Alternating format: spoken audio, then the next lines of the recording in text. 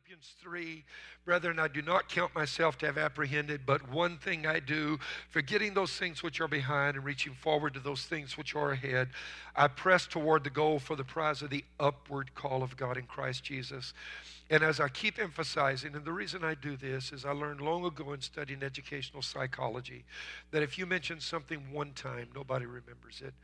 The end of 7 days, you only remember 2% of what you've heard. In just 7 days. And so in as many ways as I can, I want to just keep bringing it to you that when you connect with God, your life is brought upward in every way. It's the enemy, when you connect with him, that causes your life to spiral downward. And he leaves you worse off than he found you. Amen. And I'm reading also in Mark 8, the verses I read a couple of weeks ago before Vanny was here. Then he, Christ, came to Bethsaida, and they brought a blind man to him and begged him to touch him. So he took the blind man by the hand and led him out of the town. And when he had spit on his eyes and put his hands on him, he asked him if he saw anything. And he looked up and he said, I see men like trees walking. Wow, what a verse of Scripture. That's powerful. Then he put his hands on his eyes again and made him look up, and he was restored and saw everyone clearly. Then he sent him away to his house, saying, neither go into the town nor tell anyone in the town. And I spoke about spatial orientation, the spatial orientation phenomenon, spiritual spatial orientation phenomenon. I explained that's when you see things inverted. And in this man's case, he saw men as trees. Now, what's amazing about this is what it means spiritually. I want to talk to you about that and how to get free from it today. Father, speak a word to us that will transform our lives and help us to achieve and reach that place in our lives that you've destined and seen us as being at from the very beginning of the world until now. We ask in Jesus' name. And everybody said amen. I spoke with you about this a couple of weeks ago. He saw men as trees walking. And as you have read, Jesus had to pray for this man the second time, and only then could the man see properly. As I pointed out when I spoke on this a couple of weeks ago, spiritual spatial orientation phenomenon, you know something is going on in this passage of Scripture because it's so strange. There are a number of things that are entirely inconsistent with Jesus' modus operandi, the way he normally functioned and the way his ministry worked, that in this particular story are wonderfully, strangely, amazingly absent and not present. Why would Jesus, for example, make a man leave his city before he would even heal him or pray for him? And certainly, as I pointed out, it was odd that Jesus would have to pray for the man twice. When did that ever happen in Scripture? Jesus called a dead man, Lazarus, from the tomb with one prayer, and then Lazarus come forth. He thundered, and that voice thundering that command was heard even in the realm of the dead. And Lazarus came walking out after just one prayer and one command. One command, and the bow of a ship, peace be still, and the violent storm immediately subsided. In fact, not only is this the only place Jesus had to pray twice for something, I want to point out to you there were some occasions when he didn't even have to pray. He just showed up in a place, for example. Just showed up.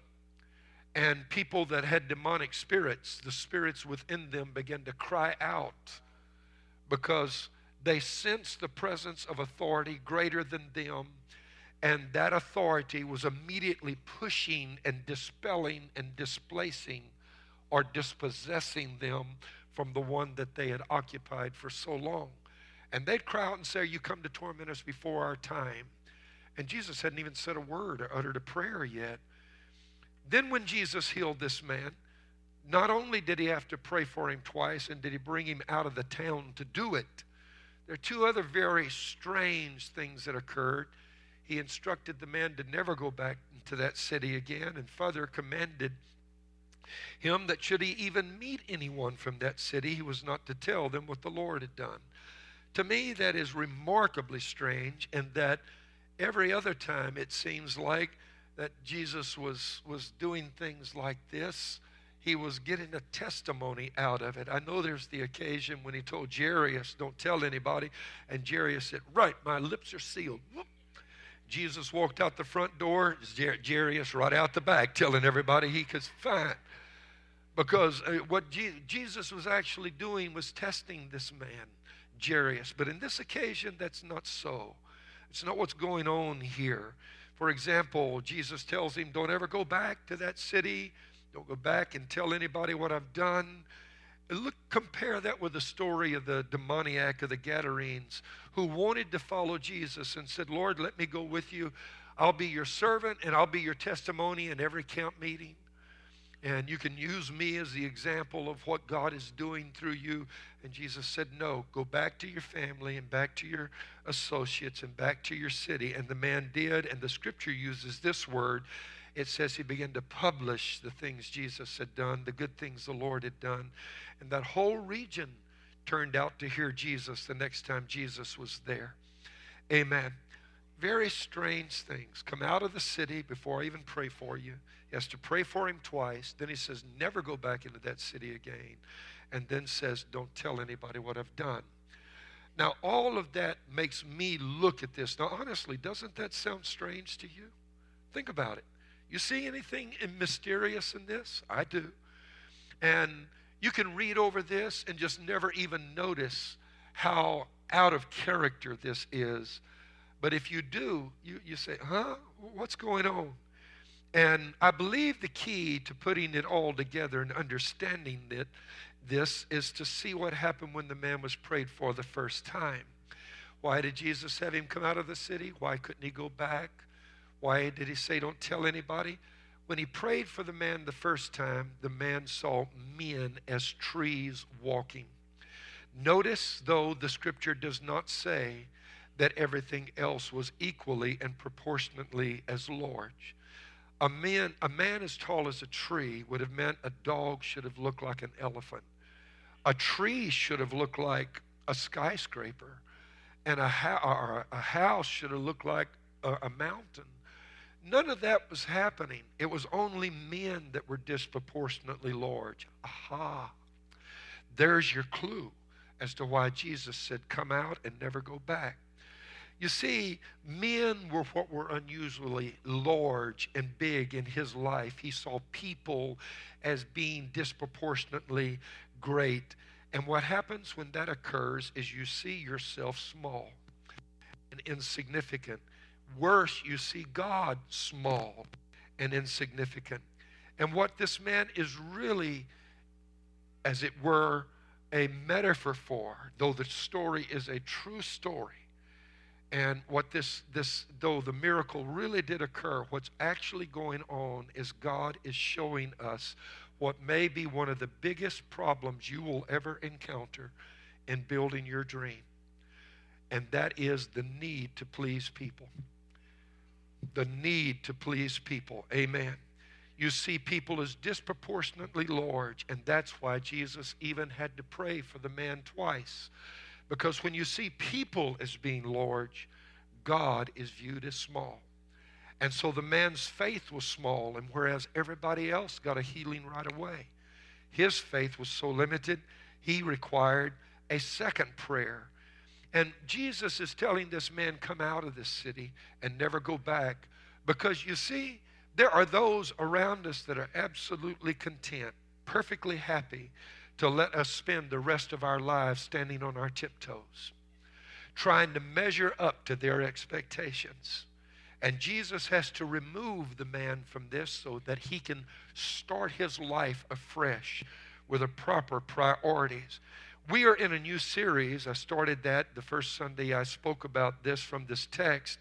And to build your dream, you have to stay the course. That's what this series is about. After you see it and say it, after you pray it and play it, and after you pay it, you also have to stay it. One of the primary reasons some people don't stay the course is because along the way there are a lot of pitfalls you're going to encounter. The enemy is opposed to you ever building your dream. That's why Vanny spoke on prayer last week, is because that is a vital component in staying the course. That's why we're in 21 days of prayer and fasting. But also, if you're going to build your dream, one of the major reasons that some people get distracted is the thing you will also have to confront possibly in your own life, and that is healing the need to please disease. I want to talk to you about healing the need to please disease. All of us have a need to be accepted and to please others. Even God, after whose image we are made, according to John 4:23, seeks people to worship Him. Amen. Seeks. Do you get that? We're made in God's image, and if God wants, needs, enjoys the appreciation of acceptance, if He gets something out of that, and this scripture says that He's seeking it, we who are made in His image cannot help but also have a need for acceptance. You see, we were created to bless other people and to serve God and be a minister for Him to others. And so if we don't care about what other people think, then we are not able to then determine if we're successfully ministering to other people. If you don't care what other people think about you, then your ability to connect is immediately destroyed. I learned long ago a statement, and it goes like this: the amount of good that you do for someone is multiplied or divided by the amount of honor they show you or regard they have for you. So if people esteem you highly, you can help them. If they don't, you cannot. And one reason we need to please other people and have their approval that in a godly way is because it helps us to be able to minister to them. On the other hand, every single need that we have can be abused. And there are some people who do not need approval. And I want to point out that that's actually a very bad thing. It's sociopathic behavior. I see all of these signs these days. It's on T-shirts. I see it in the back of truck windows or car windows. It said, no regrets. What? You're living and you've never had any regrets? Come on. I don't want to be connected with anybody that doesn't have the ability to experience some regret. Because that means they can hurt you and they don't care. Are you hearing what I'm saying? And people post all of this stuff, no regrets. I'm not interested in being connected to people that don't have the ability to experience regret. On the other hand, I think I understand what they're saying. They're saying don't get swallowed up in it. I believe it's what they're really trying to communicate. And you shouldn't. You can't live mourning over things and mistakes you've made for the rest of your life. You have to just be sorry about it and try to fix it and then go on with your life. And things can be fixed, others not so easily or maybe not at all. But you don't live in the past. It's sociopathic behavior to not care what anybody thinks about you. Do you know what they say about sociopaths? They're the most pleasant people to engage or be friends with that there is. They smile, they make you feel good, they never confront you, but then they turn around the next moment and kill you. And go smile at somebody else and be friendly and kill them too. They said Ted Bundy was one of the most engaging people you would ever meet in your life. So I want you to understand that while I'm talking about healing the need to please disease, I am not condoning reaching a place where you absolutely do not care what people think. We all were created with the need to serve others and therefore the need to please or to be affirmed. Amen. And by other people. We need their validation. And the problem with this is, like any legitimate need, it can be abused. For example, we all have a need for food. Would you say amen to that? Amen. But how many of you know you can abuse that need? Amen. You can eat too much, or you can eat too much of the wrong thing, or we can fail to take enough nourishment to be healthy. And I'm not criticizing the guy. I mean, my heart went out to the guy. There was a guy living, was it in Detroit or somewhere up there, that was over 1,000 pounds and couldn't turn himself over in his bed. And I don't know what you think when you hear stories like that. I think he's lost like 500 pounds or something, which is great because he was killing himself. I always wonder when I read stories like that, who's buying his Big Macs for him? Because the guy's he couldn't even get out of bed. I mean, there's no McDonald's right next to his bed where he would give me 10 Big Macs and 5 milkshakes and supersize them. Amen. No, it turned out his wife was the one that was enabling him. And sometimes we are enabled by the people that are closest to us. Hello, somebody. Amen. Sleep is a legitimate need. If you don't get sleep after 3 days, above 2 days, going on to 3, you begin to hallucinate. You see things that are not there. Amen. Your cognitive functions begin to break down. You have to have sleep. But on the other hand, how many of you know people that abuse that and sleep too much? Amen. The Bible warned about that in the book of Proverbs. Everything that God gives us to make life enjoyable and livable can actually be abused or misused. For example, sometimes to treat certain conditions, we might need particular medications taken correctly. And according to the instructions of our physician, they help us get better. If they are abused, what was meant to help bring us life can actually cause great harm and even bring death. There's always stories about people that abuse the medication that they take and end up taking their own life. We were created with a desire for physical intimacy. Amen. Notice I said a desire, because some people think that, I'm being real frank, sex is a need. Nah, you probably can live without it. You might not want to, but it's not like food. Amen.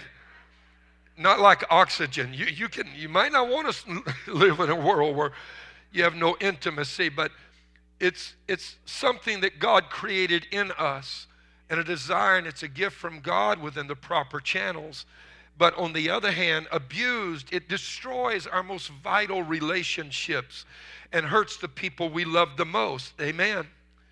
And Sam walks into his boss's office. This is a joke. Y'all don't mind. Joke, okay? Just telling you up front. And says, "Sir, I'll be straight with you. I know the economy isn't great, but I have 3 companies after me, and I would like to respectfully ask for a raise." And after a few minutes of haggling, the boss finally agrees to a 5% raise. And Sam happily gets up to leave. And the boss says, "By the way, Sam, which 3 companies are after you?"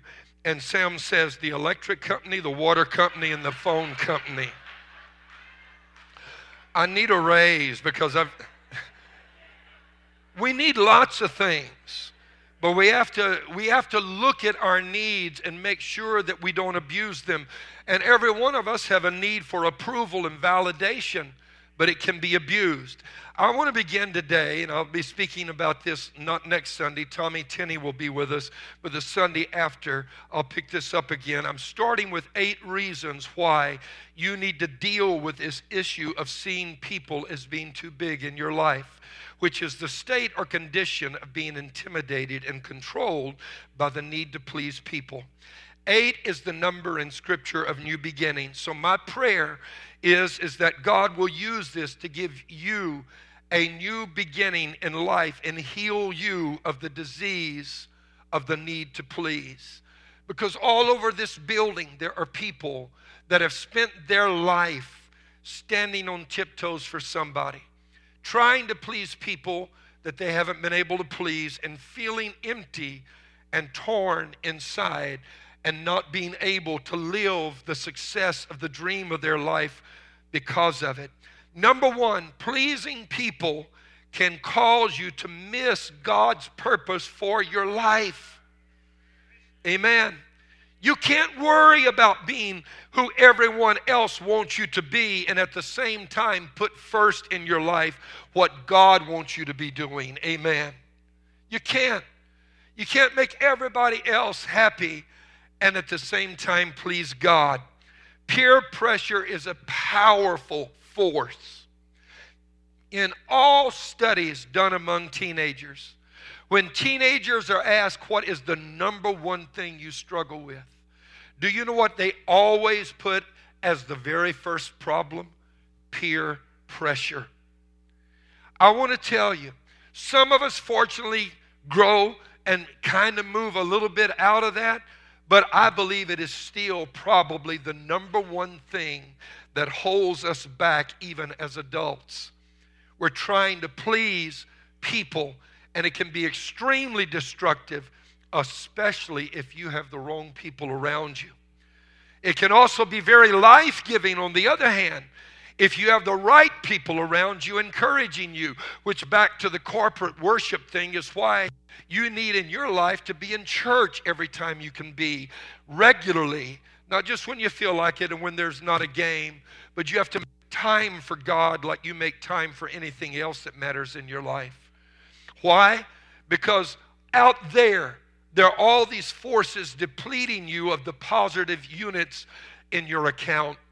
And you need a place where somebody can put back into you, where God can replace in you what has been withdrawn from your bank account. Amen. Because peer pressure out there can really be bad. And have you ever noticed that everyone always has a wonderful plan for your life that they want you to follow? Oh yeah. They will even tell you that God told them this is His plan for your life. Ever have that happen? Amen. I do believe in a prophetic word, in the word of knowledge. But what I'm talking about right now is a little different. Amen. When God gives you a prophetic word, according to 1 Corinthians and the teachings of Paul on the gift of prophecy, a prophetic word always edifies. The word edify in the Greek means two things. It means to build up, and it literally comes from a word that means house, like building a house. A true word from God will build you up. Many people go around giving words that are not like that. And it turns out if you follow their advice, they'll tear your house down. Amen. Get you in trouble. But when you get a prophetic word, it should edify or build you up. The other thing that the word edify means is confirm. Whoa, that's powerful.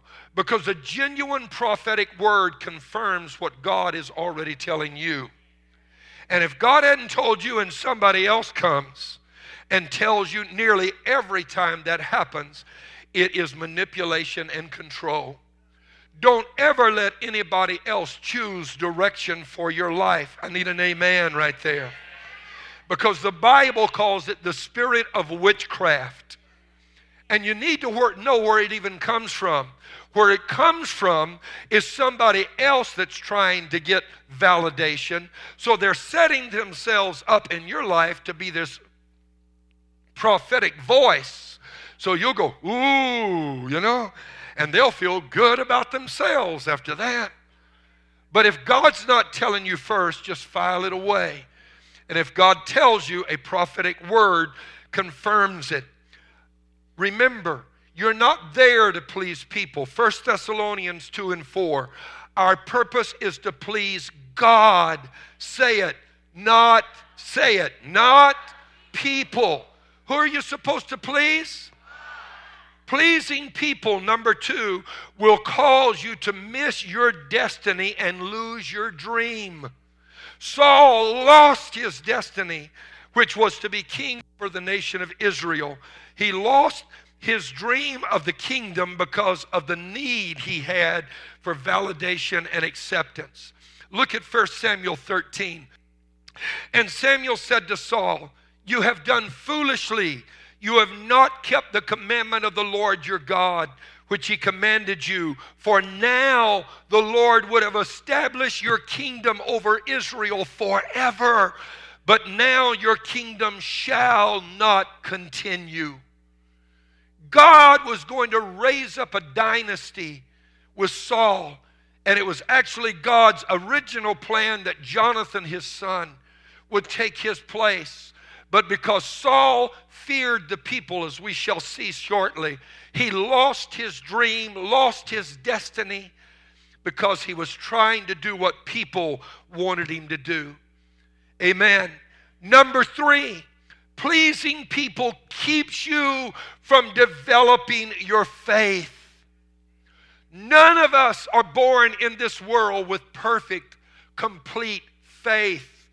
I love what Jesus told the man, if you believe, all things are possible, whose son was possessed of a demonic spirit. I taught one time on this, and the man said, Lord, I believe, but help my unbelief. Because all of us have a mixture of faith and doubt. And whichever voices we're hearing the most contribute to which one of these is predominant in our life. Amen. And so you say, do you believe in God? Yes. Amen. But we're kind of like the guy that fell off the cliff, right? And on his way down, he caught a branch on a tree that was growing out from the cliff, and he's holding on for dear life. And he said, somebody help me, please. And nobody's up there. And finally, his fingers are growing tired and his arms are weary. And he says, God, if you're up there, please help me. And the Lord says, hello, my son, how are you? Well, not very good, God. Help me, save me. He said, my son, I've heard your prayer. Let go of the tree limb and I will catch you. Is there anybody else up there? Amen. Pleasing people will not allow you to grow your faith. When you see people as being disproportionately large and important in your life, you cannot help but see God as being diminished and small. You cannot see people as being big and God as being big as well. When people are walking around like trees in your life, God's going to be diminished in stature and size. And when that happens, we end up giving to people the regard, the respect, the honor, and the authority that should be reserved for God alone. And the opinions of people come to matter more to us than God's opinion does. So our faith is weak and shriveled. And somewhere in the course of your life, you need to work on growing your faith. Amen. You need to work on growing your faith, because trust me when I tell you, this world will not always come to your rescue. Blue Cross and Blue Shield, thank God for them, but they only go so far. Amen. And if you think that the government's going to bail you out of everything, I got news for you. I paid Social Security my whole life. And the other day I was looking, they took taxes out for Social Security, just like they do you. Now, you know what? You pay taxes when they give you Social Security. What? I paid taxes so I could have it. Now you want to tax what I've already. Amen. Not everybody's looking out for you, but God always does, and He's always in your corner. Listen, if you spend your life trying to please people, you will never grow your faith. John 5:41, Jesus said, I don't need praise from people. That's a blessed place to be. When you don't need praise from people, because praise from people, needing that, will make you compromise your integrity. The Living Bible says of this verse where Jesus spoke, it quotes him as saying, your approval or disapproval means nothing to me. May God help us to reach the place that the approval or disapproval of the world is not what we're seeking for, that we're seeking the approval of God Almighty instead. Verse 44 of this same chapter, Jesus asked, how can you believe which honor one of another and seek not the honor that comes from God only. Or the Living Bible says of that verse, no wonder you can't believe. For you gladly honor each other, but you don't care about the honor that comes from only God, the only God. What? Jesus lays the blame for the lack of development of faith directly at the feet of the need for approval. When we honor one another and when we're doing what one another wants or demands that we must do, the people around us requires of us, we stop growing our faith. Amen. And these verses make it very clear that when you try too hard to please people, it will hinder your spiritual growth and interfere with your relationship with God. No wonder you can't believe, Jesus said. Amen. You're honoring each other rather than seeking God's approval. Wow. Look at this verse. Proverbs 29 and 25 in the Message. The fear of human opinion disables. Trusting in God protects you from that. What? The fear of human opinion disables? We know what disables mean, right? That means to break down. Your car is disabled, right? Wheel fell off or something. It's not going anywhere.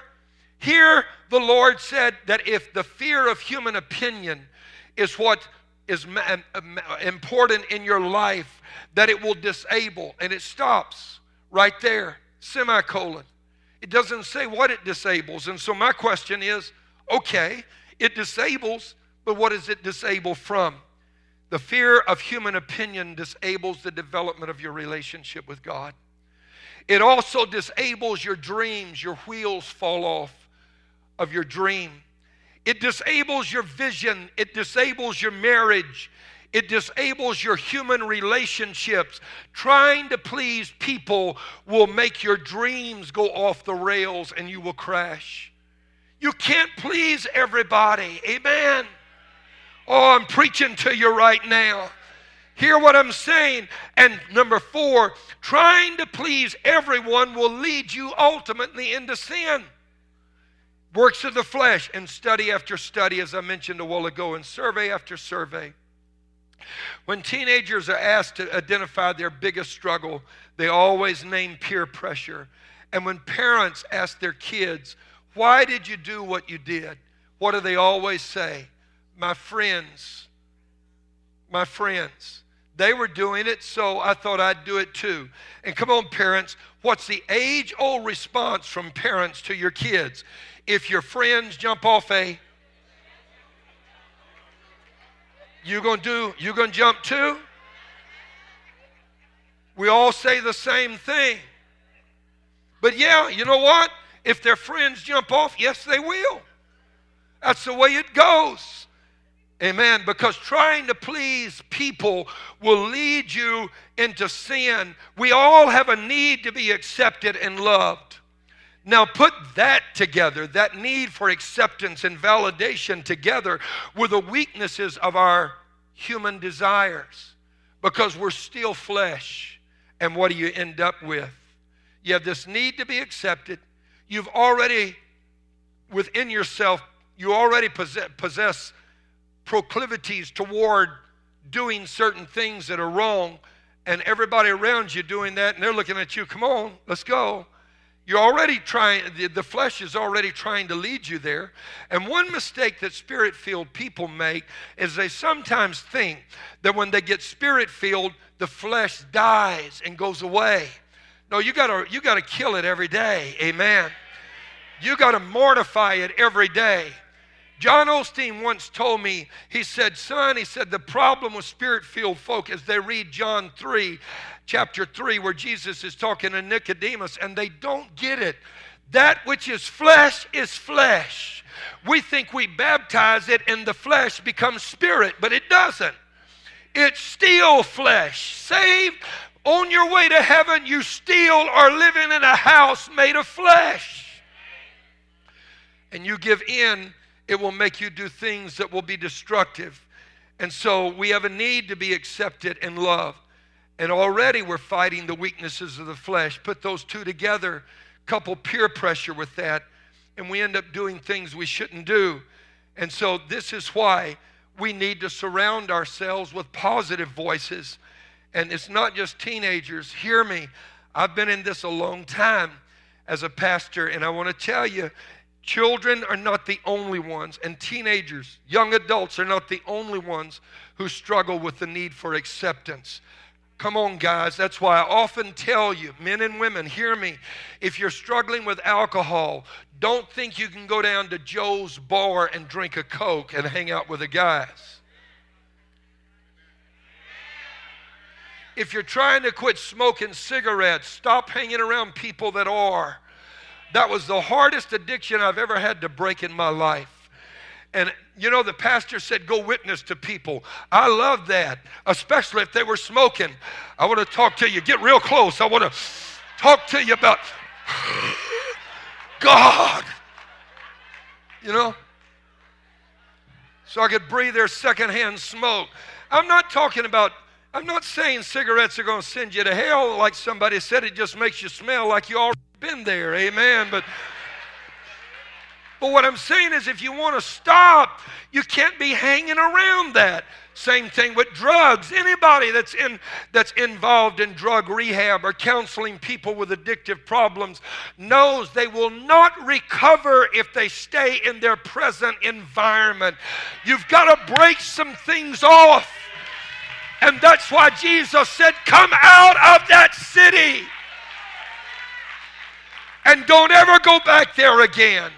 Because you'll fall right back into the same trap if you're not careful. You see men as trees. And so you look in 1 Kings chapter 12, verse 10 through 16. Rehoboam, Solomon's son, took over the kingdom when Solomon died. He was king over all 12 tribes of Israel.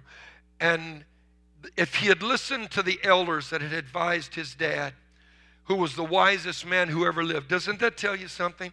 Wisest man who ever lived had advisors. Smartest guy that ever walked the top side of this planet had people to give him advice. You are never so smart you don't need somebody to help you once in a while. Amen. But you have a choice. Are you going to get the wise people or those that you want the acceptance of? You know what Rehoboam did? He talked to the counselors that had advised his dad. They told him what to do. They were going through an economic crisis. The people wanted some respite from the taxes, relief. And you know what happened? He called the young guys around him. And this is what the Bible called them, the young men who had grown up with him. And asked them their input. And he did what they said rather than the older, seasoned, trusted advisors. You know what happened? He lost, out of the 12 tribes he was governing, he only remained with one because the kingdom divided and the other tribes walked away. Here's what you need to understand. People you are close to influence your thoughts. Your thoughts influence your choices, and ultimately our choices either create or they limit our destiny. The right choices can even multiply one's destiny. You don't believe that's true? You hang around some folk that know more about some things than you do, and then all of a sudden you know more about the thing and the subject than you did formerly. Like money, for example. If you were raised like I was, you didn't have anybody to give you advice on any money because they didn't have any to give advice about. Rich dad, poor dads. What rich dad teach their kids about money that poor dads don't teach theirs. You got to have it before you can teach somebody about it. But you connect with somebody that's got it, and you know what? They can teach you some stuff that your parents maybe or others have not taught you. And so it's really important that you, if you want to kick your destiny up to another level, that you surround yourselves with people that can give you good advice. My time is going. Exodus 22:3, it says, do not follow the crowd in doing wrong. Whoa, why would God forbid us to follow our friends that do wrong?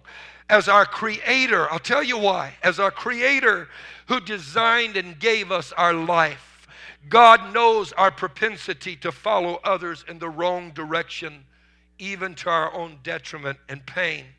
The Hebrew word right there for follow actually is a word that means to delay or hesitate. What God is saying is, do not even hesitate when the crowd is going the wrong direction. Don't hesitate. You still do the right thing. Why did he say that? How many of you in your heart of hearts, you know what is right, but when all of your friends were wanting to do something that they shouldn't, you hesitated first before you said no?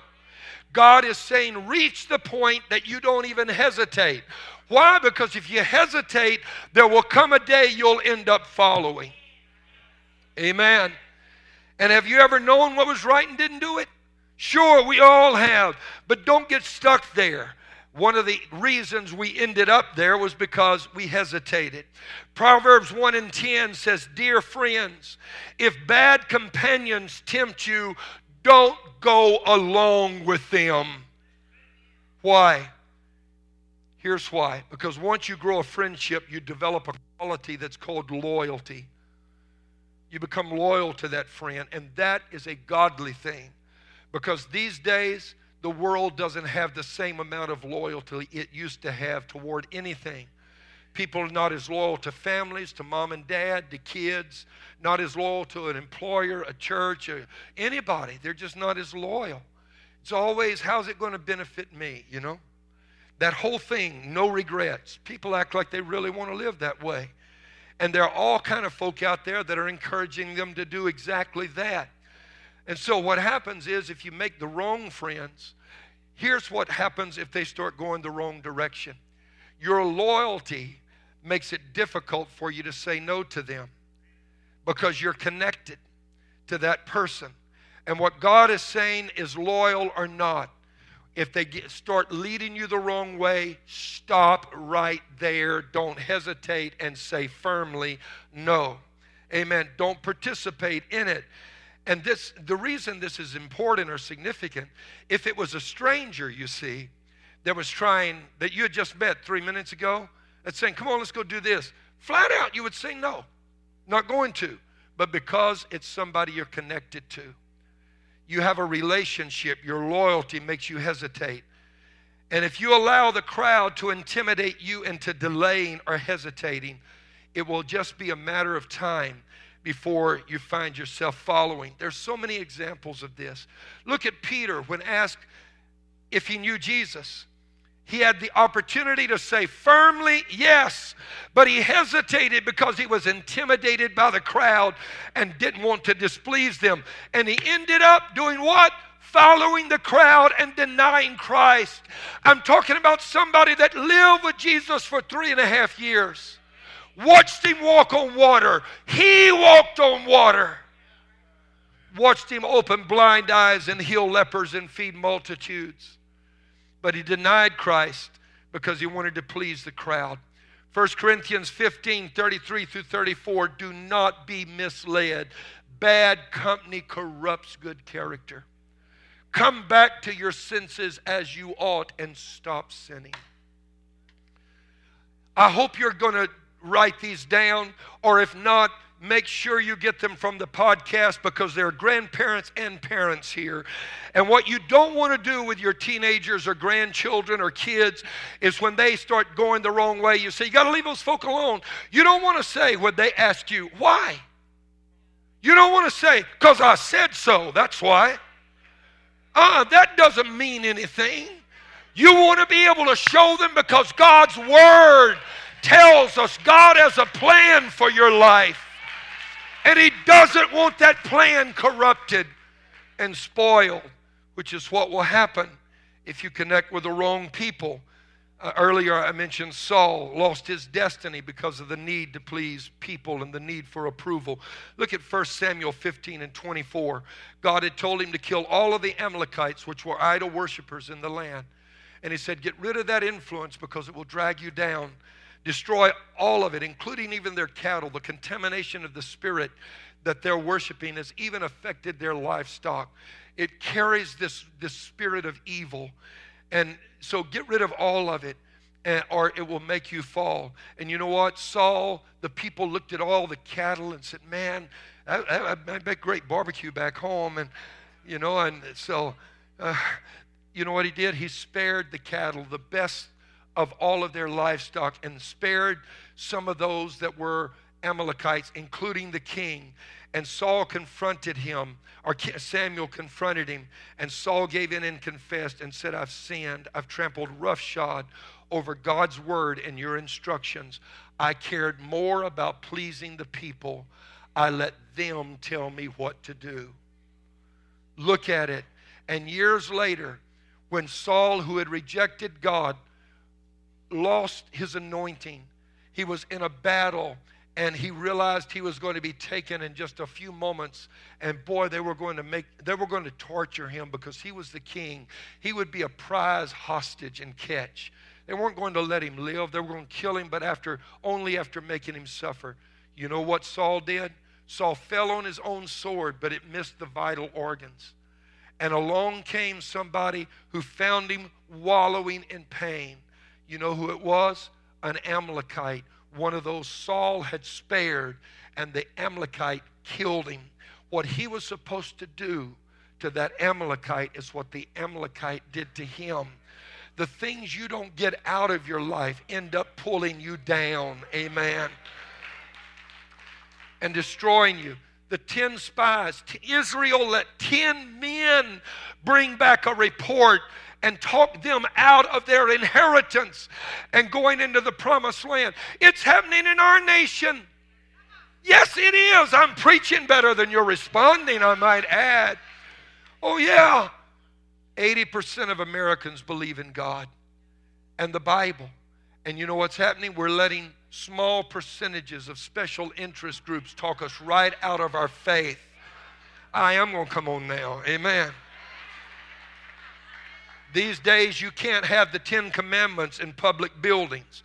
They're trying to remove "In God We Trust" from our currency.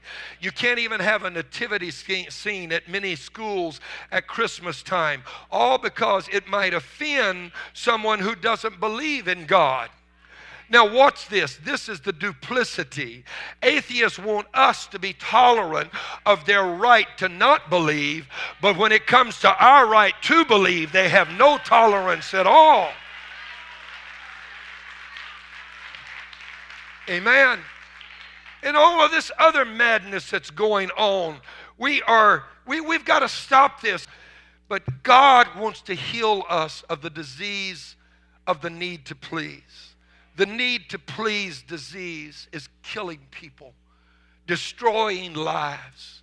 And there's some of us that live on tiptoes trying to make other people happy.